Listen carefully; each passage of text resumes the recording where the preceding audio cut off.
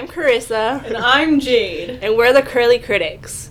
We review books, movies, and TV shows. And today we're talking about Turtles All the Way Down by John Green. Love it. Okay, so the inside flap, in case you guys are wondering. 16-year-old Asa never intended to pursue the mystery of fugitive billionaire Russell Pickett, but there's a $100,000 reward at stake, and her best and most fearless friend, Daisy, is eager to investigate. So together they navigate the short distance and broad divides that separate them from Russell Pickett's son, Davis. Asa is trying. She is trying to be a good daughter, a good friend, a good student, and maybe even a good detective, while also living within the ever-tightening spiral of her own thoughts. But also, literally, that doesn't even come close to describing the whole thing. Jade, what's your history with this book? So, look, you have the signed copy, pre-ordered, it's cool. I got it from the library like 2 weeks ago. I read about 3 chapters like 3 days ago, and I read the rest today. That's how we're doing, and that is our personalities. So, if you want to know me, that's it. That's the whole thing. Yeah, I remember watching John Green's YouTube video when he announced it. And then I was like, oh, I have to get this book. So I pre-ordered it from Amazon because I was trying to get a signed copy that one of his kids had signed. Because there was a few, he signed all of the Amazon ones, but then a few of them his kids signed, and I wanted one of those, and I didn't get that one. That's creepy, but anyways. But I'm not a big John Green fan, but he was just one of those people that I followed after Fault in Our Stars. And I don't know if I was actually subscribed to his YouTube channel at this time, or if I just found it. But I did, and I got it, and I pre-read it, ordered it, when did this book come out? 2017. Oh. So yeah, I got it, and I read it then, and I forgot all of it. I remember the, thought spiral, and that was about it. Well, that's the whole thing, so... Yeah, I don't remember the plot at all, but I have thoughts about that, so... Well... Alright, so... Any comments about the book now that you finished reading it? Today, a few hours ago, maybe at 4 o'clock, and it's 7. So, I really liked how he writes. I didn't at first. I texted you as soon as I started it and was like, I can't tell that a girl is talking, and that upset me a lot. So, but after a while, got over that. I do like it. I'm not gonna give it a rating yet because that's unfair. We'll probably do that at the end because it'll probably change. But I thought it was super relatable, especially nowadays, all the stuff going on. There's a pandemic going on, guys. If you didn't know, that's crazy, If you're wondering when we're recording this, it's yeah. pandemic time. 2020, it's lit, dude.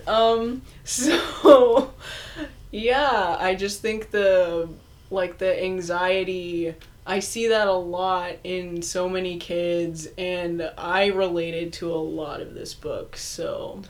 Yeah, I wrote that down, I don't know, probably chapter 15 or something like that. Oh, I was gonna say 100 times. Same. But just how the characters all felt really real in a sense that I could relate to all of them. Yeah. And I could feel their emotions. Literally just Noah. I love him. I don't know. Yeah, but when Asa starts losing her mind, I can Yeah. understand that, and then but I could also feel the helplessness from her mom and Daisy. Yeah. And the helplessness that she's feeling in herself. And then, Davis's whole thing. Bro. He's a lot, but He's a mess. relate to him a lot. Yeah, I remember when I first got it, all I knew was that the book was about mental health. Yeah. And I was like, that's gonna be fun. That's all I knew. Yeah. Because that's what you told me. Right. So, yeah, I literally do not remember any of this book when I was rereading it. There were parts of it when I was like, oh yeah, I kind of remember that. Yeah. But, I would like to say that that's the kind of impression that this book leaves. Oh. Is that 3 years later, I didn't remember it. But I also feel the same way about The Fault in Our Stars and Paper Towns and Looking for Alaska. Oh, yeah. Yikes. Sorry, Mr. John. Anyways. Yeah, all of those, I've read those, and I'm I remember Fault in Our Stars because it was a movie. Yeah.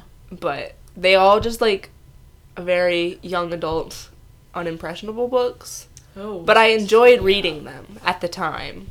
This is the first John Green thing I've experienced. Didn't even read Fault in Our Stars when it was popular, so if that tells you anything, left a little better impression. Anyway. I may not remember it in 3 years, because that's a long time, but like... But it's just, like, comparing it to, like, I read Harry Potter for the first time in 8th grade, and I can tell you exactly what happens in every single book. Yeah. And I read Percy Jackson in, like, 7th grade, but I can tell you exactly what happens in every single book. Yeah, I mean, I feel like this wasn't written that way, because it's not a series, too, Yeah. and we didn't, like, obsessively read fan fiction about this book, and, like, make our own characters and stuff. Yeah, I was trying to think of another book that I remember.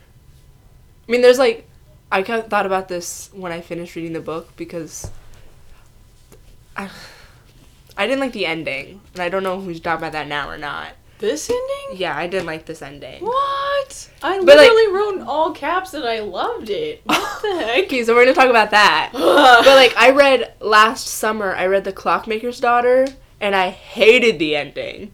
But, like, I hated it to the point where I constantly thought about how much I hated the ending. Wow. But, like, a year later, like, that book still has left an impression on me, so it's, like, a different Yeah. kind of thing where, like, I didn't like it that much.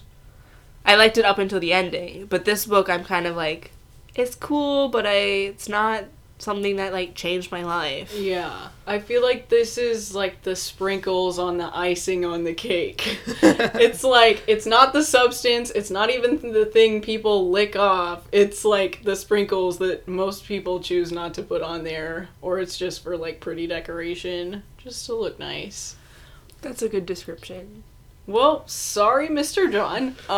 So the ending. I liked it. What the heck? Start at the end and go back.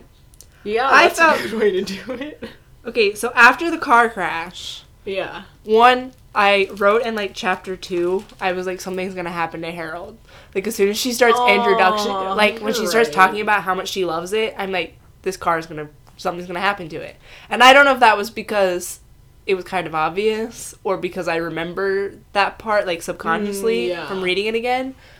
But she just talked about, there was, like, 2 pages about how much she loves this car, and I was like, something's gonna happen to it. Yeah. I didn't, like, consciously think about that, because I've been having car trouble lately, but, I was just like, oh man, I relate. I wasn't like, oh, I bet this is gonna be terrible, so... Yeah, but then, like, after the car crash, you have this, like, intense moment where she's, like, in the hospital, and she's, like, drinking hand sanitizer, and she, like, loses her mind, and then in chapter 20, she, like, asks for help, and then after that, it's almost like things are okay, except John Green is telling you that things are not completely okay, Yeah. but everybody's acting like things are okay, and it just felt, like, really weird. Yeah. Like, I wasn't really expecting a happy ending, but I was also, like, it wasn't the ending. It just left me feeling weird. Like, I would have preferred it if it was super happy or if it was super depressing. Yeah. Instead of just, like, things are okay, but they're not okay, but they're okay. Okay, so the thing I liked about it was that, like, after all the craziness happened, the drinking hand sanitizer, bro, like, whoa, man. After reading that chapter, I had to, like, leave the room for a second. I was like, I'm done. I need to just... Is that when you texted me and it was like, this is the intense part? Yeah! I just, like, talked to my mom about it. I was like, I don't know what to do now. I have to finish this book, I guess. It's stressing me out. But the thing I liked after, I think it did a really good job of depicting what it's like starting medication for something that's serious. Because it's not just like, oh yeah, everything's gonna be great or everything's still gonna be terrible. Like, yeah, I could still be terrible, but that was the whole book. Like, she was explaining, yeah, everything's gonna be terrible, but, you know, but Once you start medication, it's such a long road to getting better, and it even describes, like, she was hospitalized at least twice after that in the future, so it was like, things weren't perfect, but it's just like this weird middle ground where you're like, I'm not really sure what's going on or what's happening. I guess things are better, and like, when you're reading it, you can just tell she's not spiraling out of control. Yeah. Like, she may be spiraling, but she knows how to stop it and how to be like, okay, I'm good. Everything's fine, I guess. It's just like this weird, not euphoric, it's just this weird middle place that you're not sure what's happening. So I thought that was a really good depiction of that. But I can see how it'd be kind of frustrating, like, we just went through this whole thing. Yeah, and you're telling me. It's just like, it took us 20 chapters to get to this, like, intense climax, and then the rest of it's resolved in 4. That's true. Like, that it just is felt upsetting. really fast. And, like, I like the stuff about medication, like, because I don't understand that. Yeah. And it's, like, hard for me to, like, see that as somebody who's not taking medication or, like, anything like that. Like, I've never experienced some kind of, like, mental situation where I, like, literally feel like I'm spiraling out of control. But from a literary standpoint, the fact that the, like, bottom slope of the hill was 4 chapters long is kind of weird. Yeah, like, the ratio is, it's supposed to be, like, 1.6 of the way through you're supposed to have the climax, and then it's supposed to do, like, a gradual fall instead of just, like, 20 chapters! Okay, we're done. Yeah, but I do feel like the 20 chapters were important. Yeah. For us to get to this point where she literally spirals completely out of control. Yeah. And it was like a gradual spiral out of control. Yeah. And, like, I liked that a lot.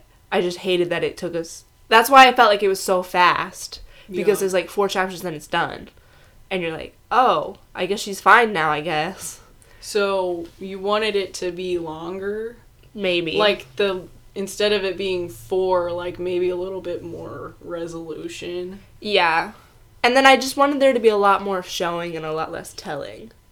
Because it was so short, like, I had just had to listen to them being like, and then she was hospitalized 2 more times, and then, like, this happened. Yeah. While, like, before that, like, I felt a lot of the emotions, and I could, like, relate to them, and I was just like, oh, this is sad. Like, I feel sad right now. Yeah. In the end, I was just like, oh, that's fine. I guess it's over now. Yeah, it went from super descriptive to more poetic and metaphoric, which could also be representational, but, I mean, that's a stretch. I feel like metaphors are better when you can't describe what's going on. Yeah. Like, when you're spiraling out of control, like, a metaphor is a way that I would use to describe something. Mm-hmm. So, I don't know. So the ending was just disappointing to me. Yeah. And that's, like, endings are, like, a big deal for me. Mm-hmm. Like, a bad ending will ruin the whole book for me. Yeah. That's, like, again, with The Clockmaker's Daughter. Like, that ending made me so upset with the whole book. Because it's just, like, you're going this far, and then, like, they disappoint you in the end. Yeah. I'm a sucker for a good ending, so same. That's why I liked it so much, is because I liked the end.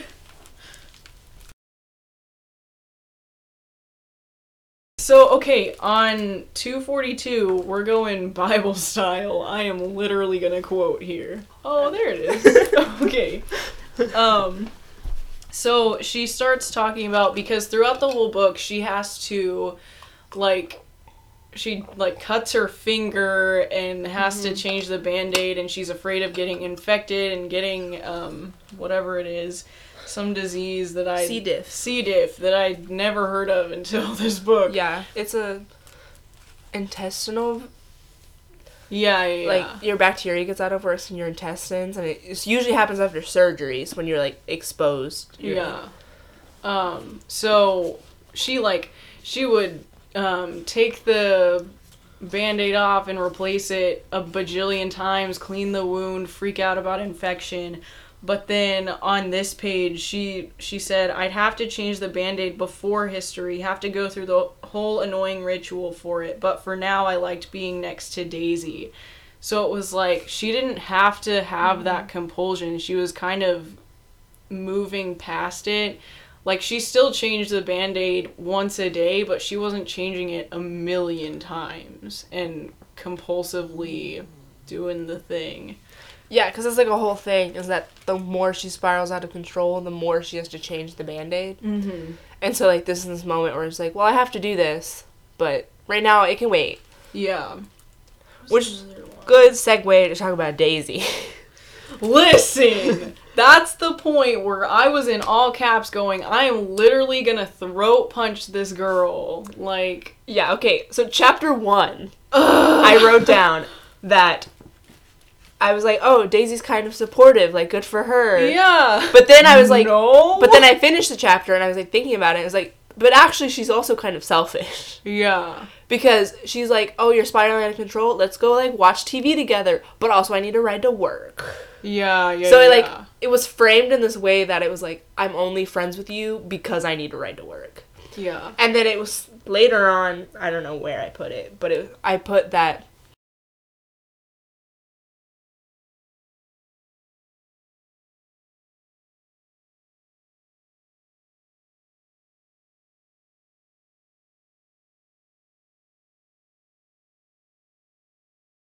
Daisy's friends with Aza only because Aza doesn't fight against Daisy's power. And Aza is only friends with Daisy because Daisy is the only person willing to be friends with Aza. That was chapter 5. Yeah, Because it's like, that was the point where she's, like, coming home from school, and then Daisy's like, let's go to Davis Pickett's house and, like, investigate this. And then Aza's just like, okay.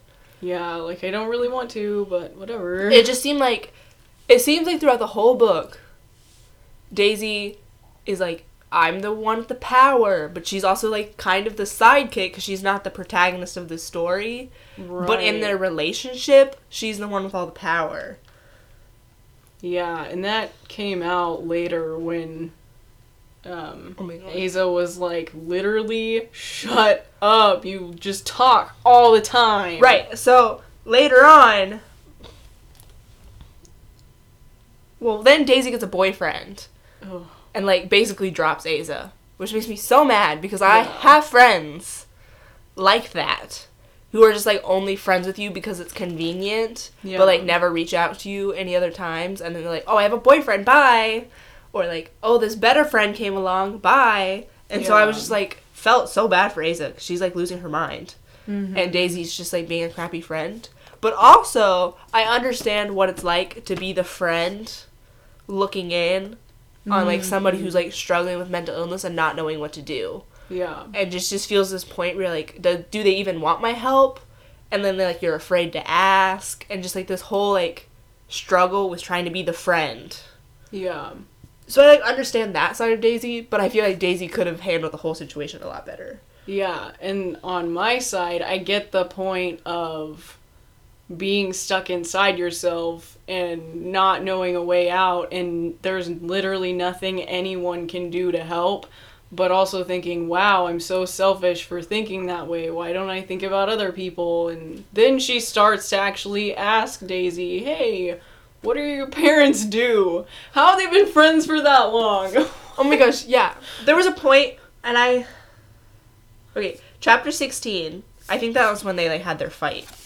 I'm trying to see. That's the one. Chapter 16 is when Aza reads her fan fiction. Dude. And then I wrote down, and I was in we're in chapter 16, and I have no idea what kind of movies Aza likes to watch. That's true. Because every time Daisy's like, let's hang out, it's like, let's watch Star Wars together. And then, but Aza tells Davis at another point in the book that she doesn't really like Star Wars, she just watches it because Daisy likes it. Yeah. Because Davis is like, what do you want to watch?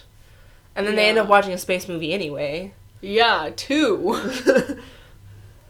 Because Aza's, like, not telling people, like, what she wants. That's her flaw. Yeah. But we're talking about Daisy right now. Definitely, in all caps, wrote, never write about your friends in a bad way on the internet. They will always find out. At least not in a way that's obvious that it's them. Yeah, especially in fan fictions. Like, plus, dude. People don't like OC fan fictions anyway. Yeah. Like, like, that's not my favorite kind of fan fiction. Like, it's not what I'm gonna look for. No.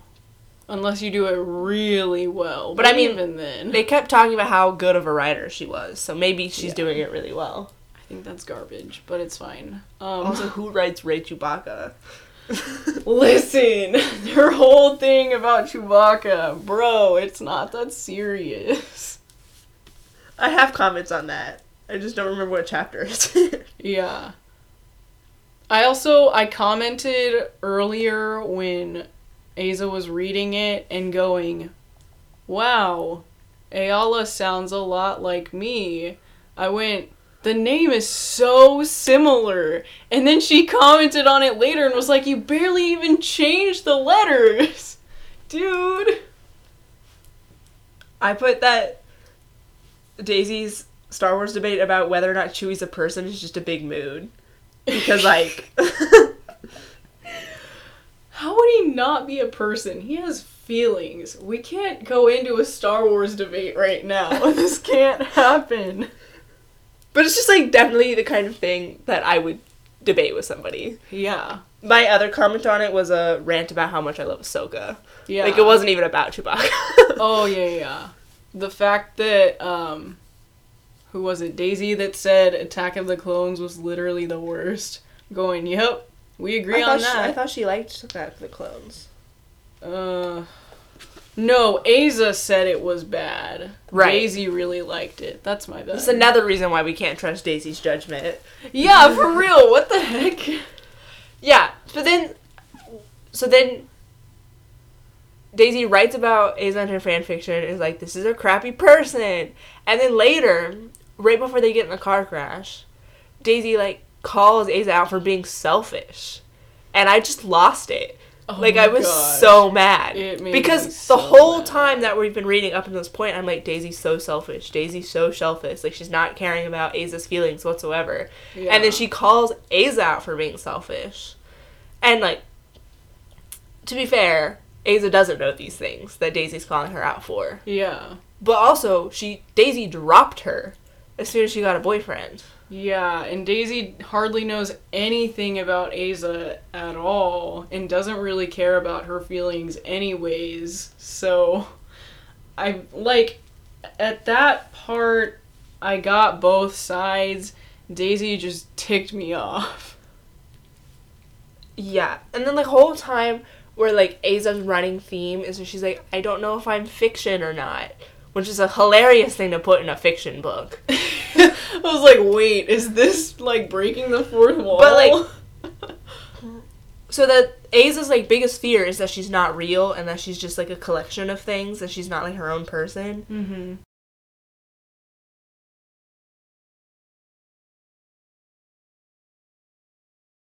But then, like, Davis sees, like, the good in Aza and makes her feel real. Mm-hmm. And then, like, Daisy turns around and is like, well, this is my fanfiction character that's just like you. And it just, like, points out, like, all of Aza's flaws and makes her feel, like, more dehumanized. Yeah. So there's, like, this interesting parallel between Davy and Davis, where Davis tries to make her feel real, like, get her outside of herself and, like, feel more human. And all Daisy does is push her back inside of herself.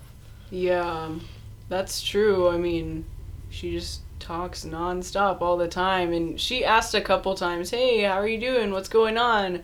But as soon as what was his name, Michael, came into the picture, Yeah. it just kind of ruined everything. And she went, oh, well, I have work, I have a boyfriend, hey, we haven't talked in a while. Like, that's such a fake move, honestly. Like, bro, if you actually cared, you'd really catch up instead of just watching a movie you like having exactly enough time to watch Attack of the Clones and then needing a ride to work. Right. Convenient. Whoa, wow. Or did she go see Michael after that? Yeah, she went on a date with Michael. Right. Awkward. Yeah, I was, like, chapter 18 is when Daisy calls her out for being self-centered. And I was like, maybe it's true. Maybe Aza is self-centered. But so are you. Yeah, she's got a bunch of issues going on. Like, Daisy's issues are superficial and materialistic in the fact that she doesn't have as much money, all this stuff. But at Which the made me same... so mad. Yeah, but, like, Aza can't control her condition either. It's all internal, and she has no idea how to understand it until the tunnel. And I went, that is such a good physical description of what it's like. Right. Wow. Yeah, my biggest thing is that, like, we only know that, like, Aza's not selfish because we can see her inner thoughts as the reader, and Daisy can't. And so that's what I'm saying, like, Aza's biggest flaw is that she can't, like, she doesn't talk about what's going on inside of her head. Yeah. Which I understand, like, I'm not a person. There was multiple quotes where like, when she tells Davis, like, try saying what you're thinking. That's something that I don't do very often. And I was like, yeah, same. I don't do that very often. Yeah. And so, like, a lot of times people look at me and, like, not know what I'm thinking. And so they'll just make, like, assumptions. Mm-hmm. And so, like, I can understand Daisy looking at Aza and being like, well, she's just so selfish because she's not doing all these things for me. And because Aza's not, like, expressing what's happening internally, nobody, like, knows what's going on. Which is why chapter 20 was when she asked for help was, like, a big deal. Yeah. And I, like, my only note for that chapter is that I'm very proud of you, Aza. In all caps. This chapter was only 2 pages and written in second person, like she was seeing these things happen out of her body. That was my only note for that chapter. I did not even realize it was written in second person. Yeah, she's like, you did this, you did it. I'm like, whoa, this is crazy. She's describing all the experiences she's having because she literally just broke right there. Oh my god. That was her breaking point. That's crazy. And that's why it was in second person. I did not realize that. Yeah. That makes it even better. It's crazy. That's why I liked it. Right. So, but then Davis doesn't really understand what's going on inside Aza's head, but he still tries. Yeah. And I think that's where the difference is between them. I love Davis so much. Yeah. One, Davis's moodiness is just very relatable. Yeah. But he just, when they're, like, texting, and he's like, you don't like your body very much. And she's like, no. And then he's like, well, I like it. And they're just, like, going back and forth about all the things they like about each other's, like, bodies. That part was so funny. I was like, this is so cute. And it's, like, really good where he's, like, taking her out. And being like, no, like, I like these things about you. Mm-hmm. Like, you may hate them, but I like them. And he was so patient. Every time she said, look, I can't do this. I'm freaking out right now. He was so patient and said, okay, what can I do to make it better? Yeah. And there's one scene where they're, like, looking at the stars, which they do, like, every time. Yeah. But they're, like, looking at the stars, and she, like, asks him, like, well, what am I looking at? Or maybe he just starts telling her what she's looking at. Mm-hmm. And then he, like, after he's doing that, he, like, asks her, and was like, well, what's going on inside your head? And she, like, tells him. And it's one of these moments where Aza's so trapped inside of her head and she can't get out. But as soon as somebody asks her, like, the right question, like, what are you thinking right now? I don't even know what question he asked then, but it was probably something like that. Yeah. And she was just like, well, I'm thinking about this. I'm thinking about how microbes are making up our entire body, and we're just a collection of bacteria. Yeah. And just, like, those moments, basically, don't, like, ask your friends what they're thinking. Yeah. Like, if you have a friend who is, like, hiding inside themselves, or, like, they don't talk a lot, maybe it's just because they don't know how. Yeah. And Meet them where they're at. Maybe even if it's over text or if it's through writing letters or whatever, just meet them where they're at. Ask as many questions as you can without seeming, like, intrusive. Right, and, like, Aza's mom would always ask, like, are you feeling anxious right now? Yeah. Which is not the right question to ask. Like, obviously. Like, her entire life is anxious. But if she had been like, well, what are you thinking about right now? And then, like, Aza could show her the spiral. Yeah. I hated that she always felt like she had to walk on eggshells. I definitely understand that feeling of, I don't want to upset my parents, so I'm not going to tell them what's going on, but then it literally eats you alive. Yeah. Just going, okay, what do I do? Because they're going to freak out if I say what I'm actually thinking, but they really want to know, so what do I do here? Yeah. sometimes I just think, and I'm like, if somebody asked me what I'm thinking about right now, what would I say? Oh my gosh. I do a lot of daydreaming. Yeah. And so, like, at work especially, like, if somebody from work walked up to me and be like, what are you thinking right now? Half the time I'm daydreaming, and I don't really want to tell you that I'm daydreaming. Yeah. Her scene where I don't think anyone asked her what she was thinking, but she actually thought, well, I'm thinking about cows. And just explain that for a page. I'm thinking, girl, same. Yeah. So, we like Davis here a lot. We love Davis. Davis got me to think, go on a very deep spiral at work about suffering. What? So, I took a class last semester and we read a whole book on suffering. Like, the biblical approach to suffering. So it was already something I was thinking about. Okay. But at least there's context. Yeah. So, I was just thinking about how Davis has done, like, he's had terrible things happen to him in his life. Like, his dad ran away and his mom is dead, and then his brother's, like, losing his mind. And, like, Aza's losing her mind, and, like, she doesn't have a dad, and her mom is not very helpful, though she's trying. And Daisy's a terrible friend. So, like, they both have these places of, like, actual real pain and suffering that comes in their life, and they bring that to each other in their relationship. Mm-hmm. And that, like, their relationship feels so deep and real because they're both just, like, we're suffering together. Yeah. And so I was just thinking about how love is maybe not necessarily someone, like, finding someone you can be happy with, but finding someone you can suffer with. That's depressing. Okay. I mean, I get the point. I just hope that doesn't happen to either of us. But I mean, the thing is that life is suffering. Yeah, but finding happiness in that also. Right. But then, like, Davis and Aza do find happiness in their suffering together, but their relationship only becomes real when they're like, this is what I'm struggling with. Yeah, when they have all the cards on the table. And so then it's like, whenever we think about relationships, we're both single. Yeah. But we think about, like, finding relationships, or at least I do, it's a lot of, well, this person, like, I want a guy who can, like, bring me flowers and, like, make me feel important. Mm-hmm. And, like, hold my hand and, like, make me feel cute. And, like, we go on cute dates and stuff. And it's all these, like, happy things. Yeah. But then it's like, well, bad things are going to happen in my life. And I would rather have someone who understands me. And who, like, understands my pain and, like, how I deal with pain. Yeah. Than I would rather have somebody who just knows the things that, like, make me smile. Yeah. I haven't thought that way. I haven't had the luxury to think that way.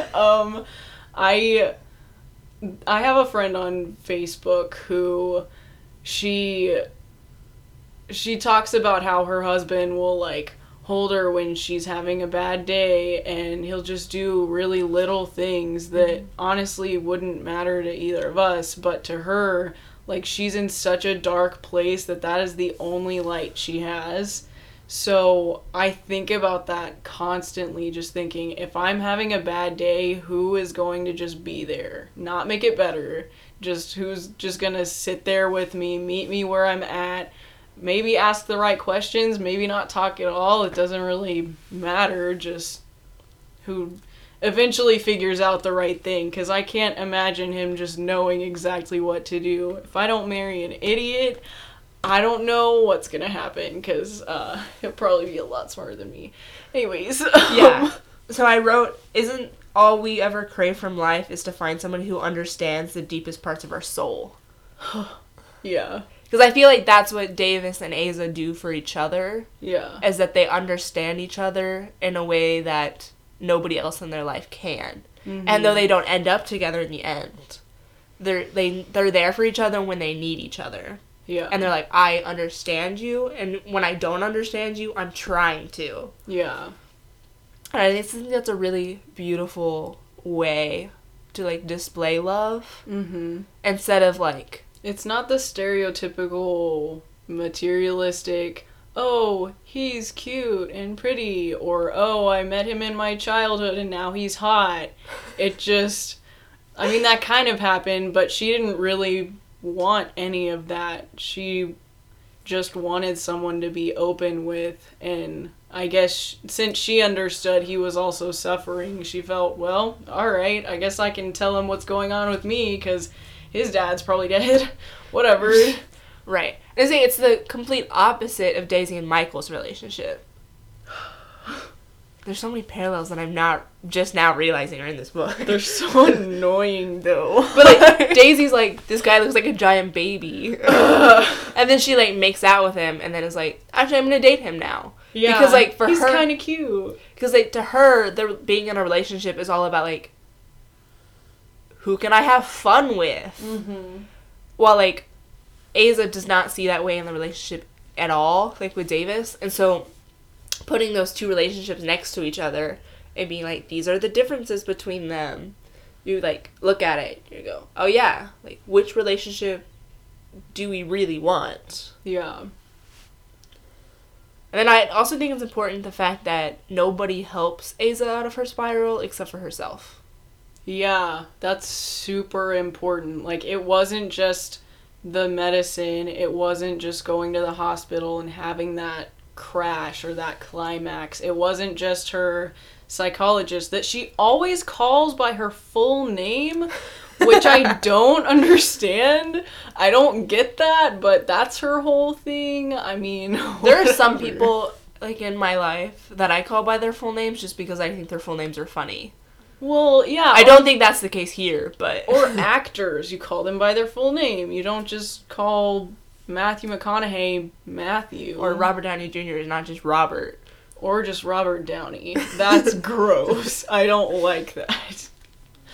But yeah, it did seem like it was her plus the combination of everything else, finally having a conversation with her mom about feeling suffocated and feeling like she's walking on eggshells and feeling like, there's a quote where she says she's feeling like everyone wants you broken to whole, which I went, yep, if someone looked at someone who was super depressed or super anxious or just different, they would see that as broken and say, well, normal is whole and you should be whole and that'll make you happy. Yeah, that was a big thing. Aza's constantly like, I wish I was normal. Yeah. I wish I was not crazy. And I was like, well, what even is normal? Yeah. And it's so hard because everybody wants to be what they aren't. Yeah. Like, Aza wishes, and, like, I'm not saying it's a bad wish. She wishes, like, she wasn't crazy. Yeah. But then, like, somebody who's normal, like, Daisy just wishes she had Aza's life. Mm-hmm. Where she's like, I wish I had your money. And so, like, everybody's constantly, like, wanting something that they don't have. And so even if you're normal, you're not going to be fulfilled in that. Yeah. Normal, quote unquote. Yeah. And there's also this interesting parallel about what it means to be human. Yeah.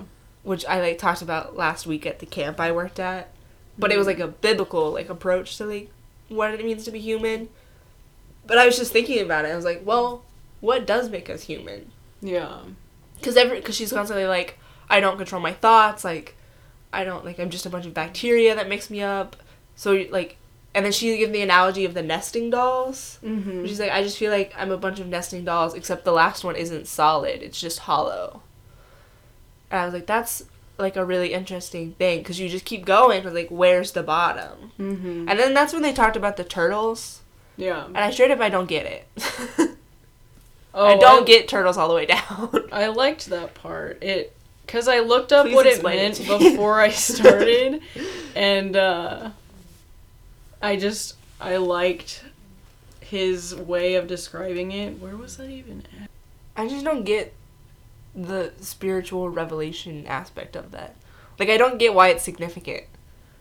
Or how it's comforting. Because I think it parallels the nesting doll analogy in the sense that, well, what's that turtle standing on? Another turtle. Well, what's that turtle standing on? Another one. And it just keeps going and going and going and doesn't stop. And that's why it's turtles all the way down, because there really is no solid foundation to land on. Well, that's terrifying. Like, I don't know why that would be comforting. Because finally there was a story that put science and spirituality together. And, Okay. let me see. I don't know.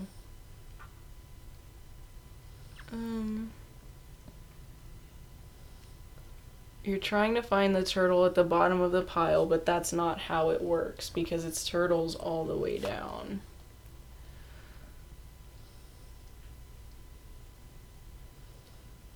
I don't know.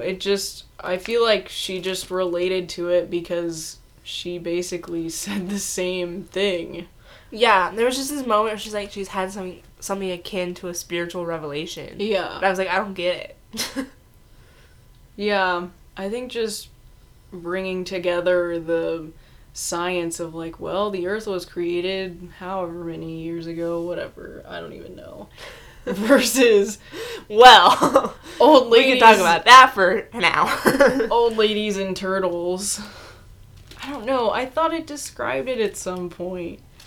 Dang it. I don't know. Well, now this is... Yeah, maybe it's just the idea that there's not an ending, that there's nothing to stand on. Yeah. Is, like, weird to me. Mm-hmm. And, like, infinity terrifies me. It's Yeah. like the idea that things exist into infinity. But that's fine. It's not my spiritual revelation, so... Yeah. It's not my book, so... Oh. There was this part... I wrote down that Aza's tone is, like, sadness and Inside Out. But Daisy's, like, joy from Inside Out. Yes. Because Joy doesn't get it. Yeah. And then, like... Yeah, and Joy doesn't even get it until sadness touches everything. Yeah. Well, she has to see it up close and personal to go, wait, this is the only way to save this. That's a crazy... That was, like, chapter 7. Oh my god. Like, before things started to go bad, where I was just like, you know who Aza reminds me of? Sadness. Oh my gosh. That's crazy. And then right before that I said, maybe the character you relate most to is not Aza, but Davis. We love Davis in this house. I just love him so much. I love Noah. He reminds me of my little brother. It made me sad. Are there any other things that we haven't talked about? The fact that Davis literally told her to read the fan fiction, and then she did, and it was the worst possible thing in the world. Yeah, and he's like, I kind of like her. And I'm like, how? What? That's so dumb. Also, we're not reading the fanfiction. We're just reading Aza's reaction to the fanfiction. I mean, it sounded pretty bad. Right, but... She could have just been looking at all the negative parts. Right, for somebody who's already insecure about themselves and already, like, a mess, Yeah. reading things and being like, oh, that's me, they instantly, like, pick out all the negative things. Yeah. Because... But at the same time, Daisy got super defensive. She's like, well, I made up this character when I was in 7th grade and tried to defend herself. And it was like, then it must have been kind of bad if she was defending herself that hard. Yeah. I just feel like Davis is really innocent. And lonely. But, like, he's a pure person who's been tainted by darkness. Yeah. And all he's trying to do is continue to be pure. Yeah. Well, like, Aza's a, like, pure person who's been tainted by darkness, but she let the darkness consume her. Mm-hmm. It's deep stuff over here. Yeah. So we're gonna go to something not deep. Listen. When we started reading this book, Carissa over here told me that if I could figure out in chapter 9 what part I thought was most similar to her. I texted her and said, there's this part in chapter 9 that I relate to more than anything else in the entire book. And if she guesses what it is, she gets a cookie. Yeah, so today, as I was reading it, as I mentioned before, I figured it out. It was on page 95 because I wrote down the page number. I just wrote forearms in all caps. I wrote down male forearm in all caps. No, we're literally the same. The thing is, I really think that, like, white button-up shirts with, like, the rolled-up sleeves, like, right below the elbow is really attractive. We will post a picture of many people doing this thing. And it was, like, a guy who, like, broke my heart, and then, 2 weeks later, he, like, came out with, like, his rolled-up sleeves, and I was like, this is completely unfair that you're just... That actually happened? It wasn't, like, 2 weeks. It was, like, 2 years. Oh but my gosh, though. Like, bro, you like, can't do that. Dude, you cannot just show your forearms around here. Oh my god. And it was just nice to know that I wasn't the only one. That John Green also thinks so. Oh my gosh. I hope Mrs. John Green helped out a lot, because I'm pretty sure she did. Yeah, she's like, listen, this is the hot thing. In the acknowledgments, it said, thank you to my wife for always reading this. Yeah, reading the mini versions of... Okay. Yeah, I'm definitely posting pictures on Twitter of the button-up sleeves. Tell us what you think about the button-up, rolling up the sleeves, and forearms. Literally, it says, I'm not sure why, but I've always been pretty keen on the male forearm. And I just, like... Okay, I have a going list of... I literally had to put my book down. I have an ongoing list of things Carissa likes in males. And, like, things that have to happen whenever she gets a boyfriend, husband, whatever. Like, there's a list, and I'm going to give this good man this list if I approve of him. If I don't approve of him, he does not get the list. I may give him one thing off of the list, because I'm bitter. I just thought that was important. Also, on the same, literally like 2 sentences down, Michael sighed, don't get her started on the whole "Are Wookiees people" thing. Because that's us. You cannot get us started on something controversial like Gilmore Girls Team Logan or Are Wookiees people, because we will go on for hours debating and winning that debate. We do not go into debates to lose. Yeah, I literally wrote down, I was like, I've never thought about whether or not Chewbacca was a human. Well, not even or like human, like a just person. A person. He has thoughts and feelings. And then I've never thought about it in the context of bestiality. Yeah, which they mentioned in the book. Gross. And I was like, ew. But also, I don't think about Chewie romantically involved ever. Right, but then in the EU, which I will bring up, he had a son and a wife. He also had that in the Christmas special. If any of you old people listening watch that at all. The Christmas special. He had a family. But his son was also a Wookiee. And his wife was also a Wookiee. Well, yeah. But also, it's happened. It's happened in Star Wars. Twi'leks and humans get up together a lot. Yeah. And Rebels. Yeah. Kanan and Hera, got together, and she's a Twi'lek, and he's a human. So I'm like, it's not, weird to me. And, when Ahsoka would, be romantically involved with people. Yeah. Quotes, because she never, actually got involved with people. Yeah. In the, Clone Wars, I would be like, oh, this is fine. Yeah, I think Daisy made the point that, well, if Twi'lek females can get together with human males, but males have to be the ones that, choose to have the weird species, that seems a little unfair. I'm thinking, well, feminism, here we go. Just dive right in. That's one of the things that I didn't necessarily like about this book, is that there's, random tidbits of feminism thrown in. Yeah, I didn't notice as much, unless you have other examples. I can't think of any other examples. I know it happened. I don't think I wrote any of them down. Yeah, because because it was just like, it was like an eye roll moment. Yeah. Because just like, we have to remember, this is written by a man. Yeah. Yeah. The difference is you go to a Christian college and I go to a women's college that has males in it, by the way. I'm just gonna say that. But learned a lot about feminism, you guys. I had to take a women's class. Yeah. I already know about women, but whatever. It's fine.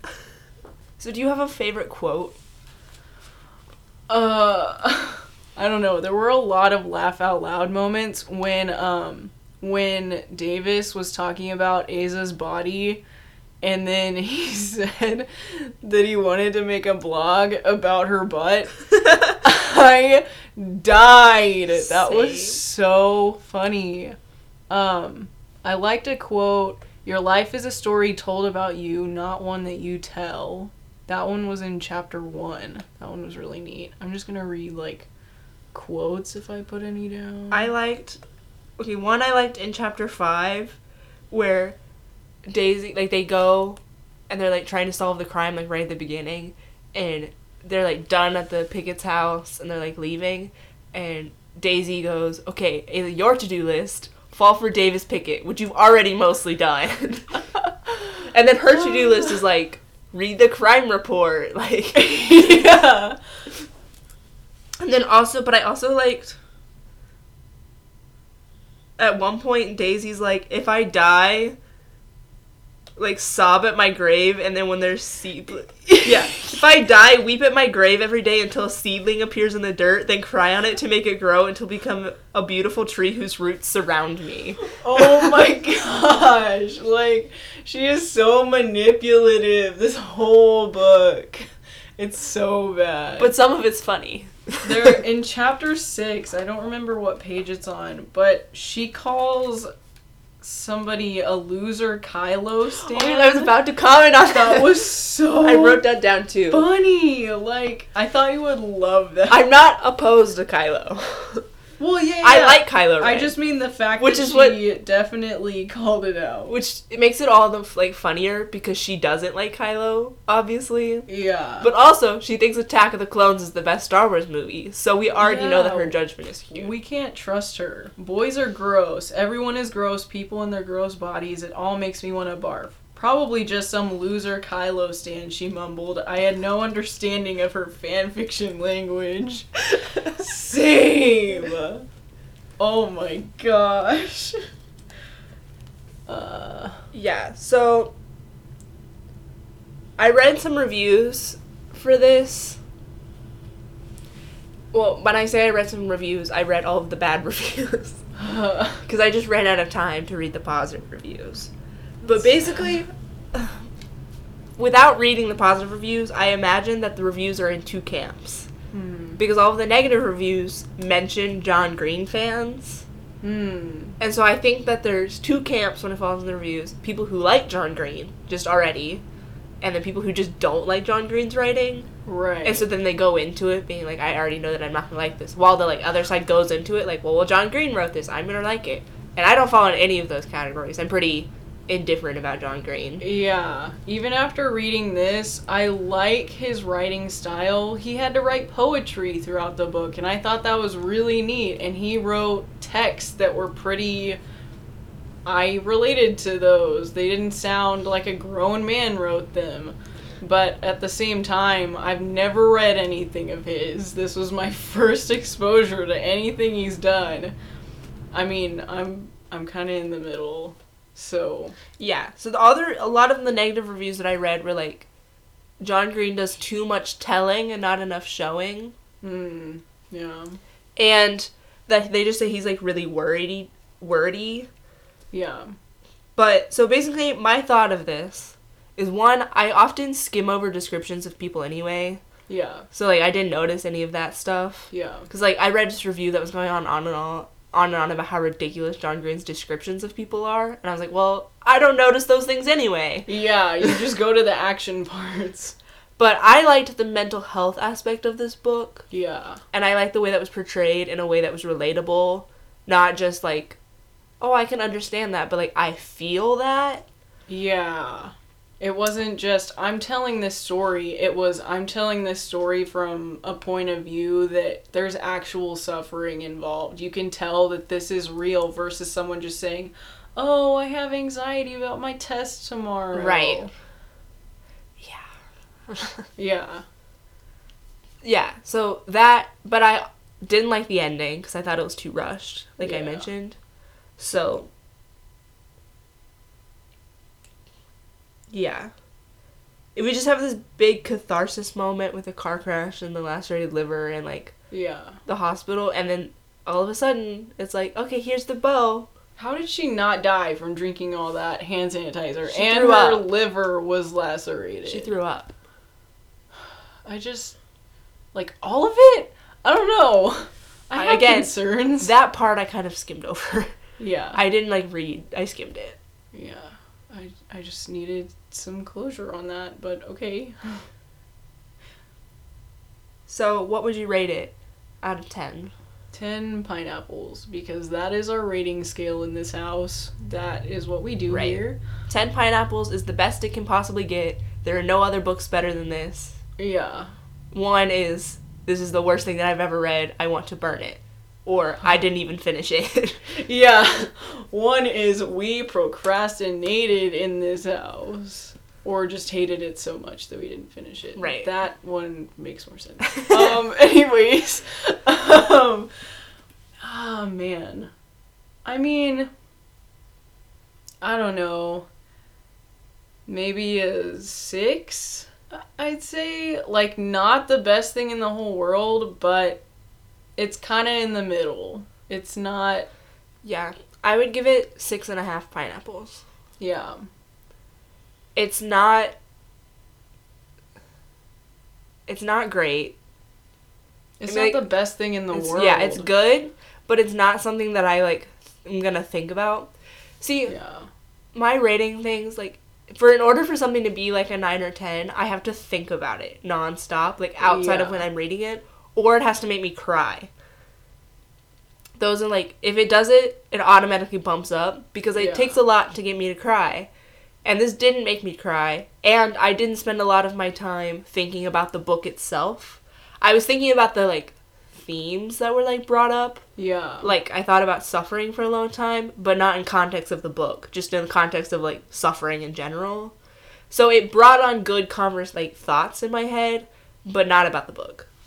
Yeah, I tend to think if there is something, if there's an idea, if there's a way of thinking in a book that I really like, or that I'm confused about, or that I relate to, I will probably go back to that idea, but I may not remember where it's from. I may just go, oh, I read in a book somewhere that Wookiees are cool, or whatever.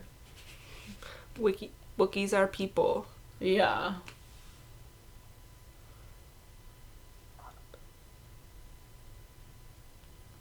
There were just a lot of relatable moments, but it wasn't the best thing in the entire world. So it had some really funny moments though, where I had to set the book down because I was just laughing hysterically.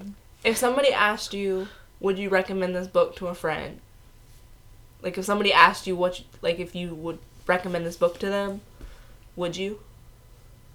It just depends on their state of mind at the time. Like, if they're not very sympathetic towards mental health, or if they're having a really hard time at the moment, on either side of the scale, I'd say no.